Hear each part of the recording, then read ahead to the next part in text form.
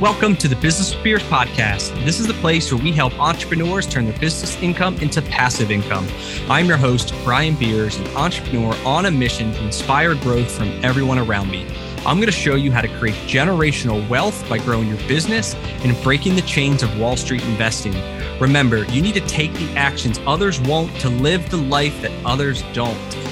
This is a new series that I have launched every Thursday, in which it's a short solo episode where I highlight some gold nuggets from a recent guest, talk about how I'm going to apply that advice in my own life, and provide some updates on my personal business and investing journey.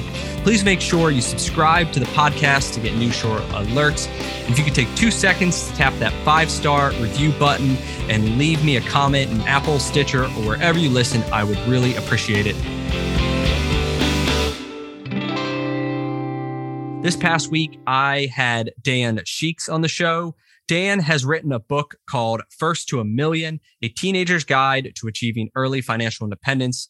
We had a great conversation covering a lot of topics around personal finance. One of the things that we talked about was index investing into the stock market. Now, I'm not a huge fan of attempting to build your entire wealth through the stock market. However, it is where most people start due to the ease of access and just popularity. So if you're going to invest in the stock market, I have 2 recommendations. First, fire your financial advisor who is charging you 1% to 2% to manage your assets. You don't need him. And while 1% to 2% may sound small, the compound cost of that advice becomes significant over the years. Let's say that you had $500,000 in a portfolio with a financial advisor with a fee of 2% for $10,000 a year. That's what you're paying the financial advisor. In addition to, the outward cost of $10,000, you're missing out on an opportunity cost of what you would have earned on that money if you had invested it. So for example, if you could earn 7% somewhere, the true cost for that first year is $10,700. And if you were to run out this example for 10 years, let's say your portfolio grew to $1 million, you're now paying $20,000 to the financial advisor, 2%. However, you're also missing out on an additional $12,000 of potential earnings from the compounded growth of that fee.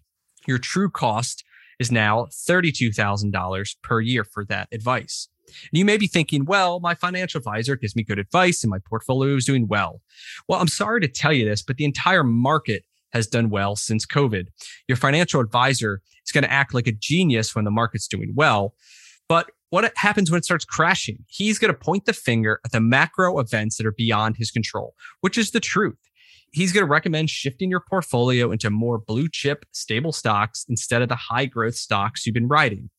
And at the end of the day, you're riding the same wave as the market, all at a cost of the fees you pay to the financial advisor and a commission for buying and rebalancing your portfolio.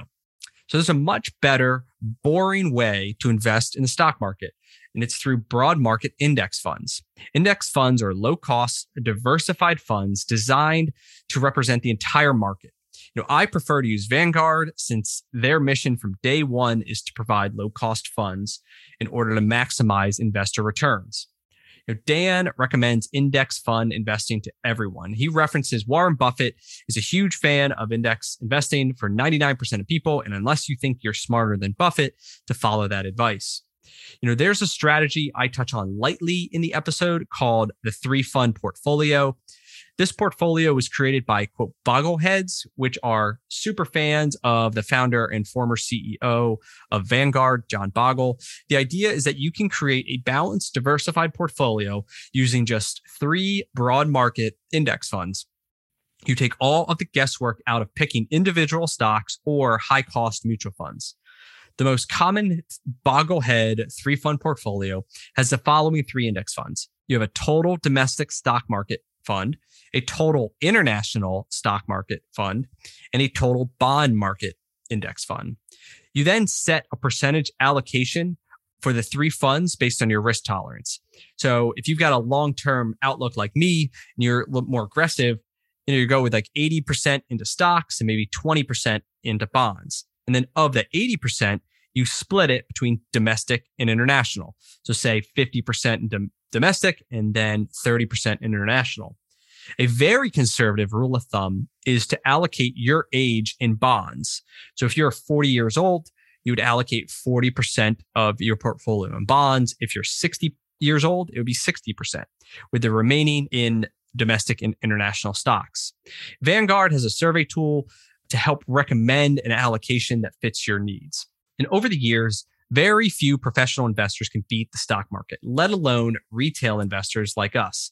Most stock, they underperform the market, with a select few driving the majority of the returns.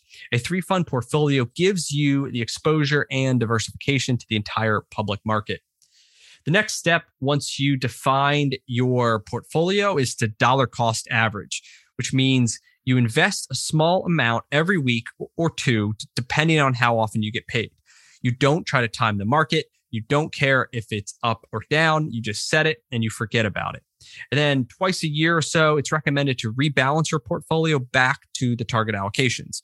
So if your target allocation is 80-20 stocks and bonds, after 6 months, let's say stocks have fallen and your current ratio is 75-25, you'll then sell some of your bonds and put that cash into stocks to get it back to 80-20.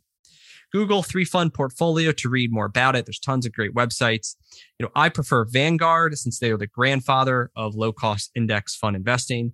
Ideally, you want to invest in their Admiral shares, which have a lower cost and a higher return than the investor grade ones. I wish I knew about this strategy when I was younger. For years, I played around with the stock market. I tried to pick individual stocks, read books about investing, tried to follow guru systems, pretended I could look at a technical analysis chart and understand it. I don't even want to calculate the opportunity cost of how much I lost if I had just invested into these boring 3-fund portfolios. We'd love to hear stories of people getting rich in the stock market and naively think that we can duplicate the same success. We need to keep it simple and boring. Dollar cost average into 3-fund portfolio.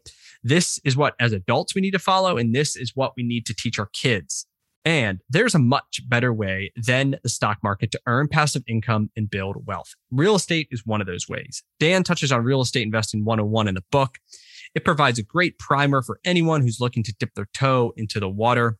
The best part about real estate is you can be involved at any level that you want. You can do everything solo, hustle to earn cash. You can partner with others to go out and flip properties, buy rentals, or you can be 100% passive and just be an investor into a large, secure project such as a multifamily apartment building or self-storage facility.